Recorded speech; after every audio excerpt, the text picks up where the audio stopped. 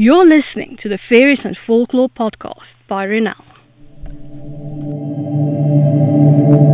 I'm dark fantasy author Renal Janssen van Vieren.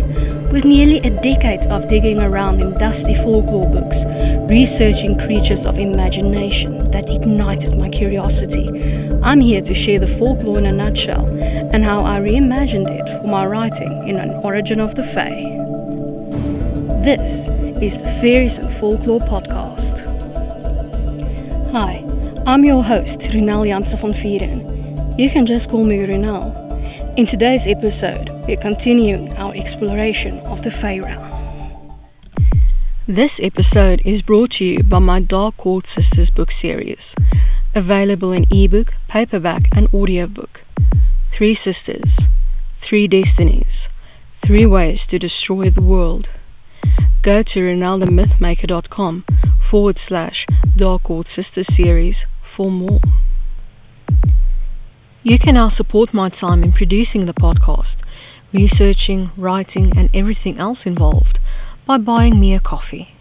This can be a once-off thing, or you can buy me coffee again in the future at your discretion. Go to buymeacoffee.com/Renal to support me.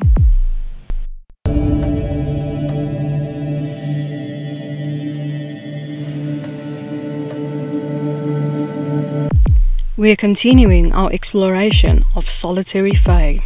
Today's fairy, Nymphs, folklore in a nutshell by Renal.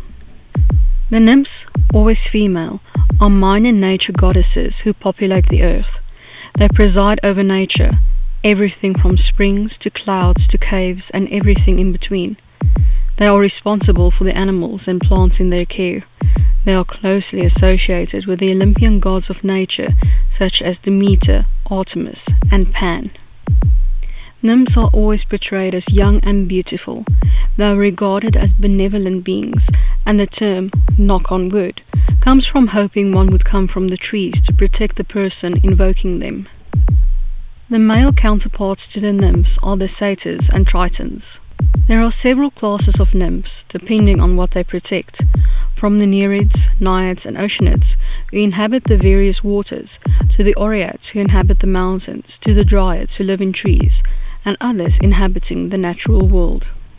There are several named nymphs throughout classical literature, such as Amphitrite, who is the wife of Poseidon, and Calypso, who lived on the island of Aegea and loved Odysseus, who was marooned on her island.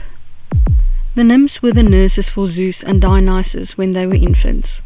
Some nymphs follow certain gods, such as the Thyiads, who are wild, frenzied nymphs who follow Dionysus. Nymphs are also relentlessly pursued by gods, satyrs, and mortals. Some, like the nymph Daphne, was saved from Apollo by being turned into a laurel tree. There are nymphs who are the mothers of great Greek heroes, such as Achilles. And, of course, nymphs were the companions and attendants to the goddess Persephone. Nymphs are infinite in number, and though some are nearly immortal, others are closely tied to their environment, such as dryads who die when the tree they are tied to dies. Nymphs are featured in classical works of art, literature, and more. They are usually scantily clad or even naked. Since the Middle Ages, they have been associated or even confused with the Fae. And now for my interpretation of the Fae, in An Origin of the Fae, Nymphs. Nymphs are fascinating Fae. They can have the power of almost anything found in nature.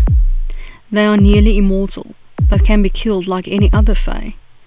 Certain nymphs are bound to their trees, springs, etc., and will die when their source of life dies.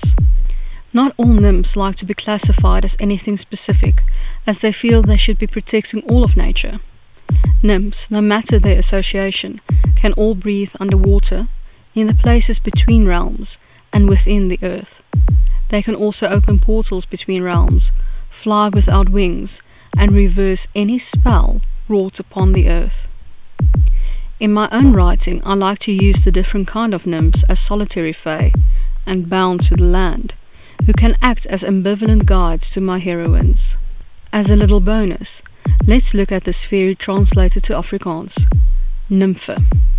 I hope that you've enjoyed this episode of the Fairies and Folklore podcast and that you've learned something new about fairy. Remember that you can get a transcript of this episode in the description.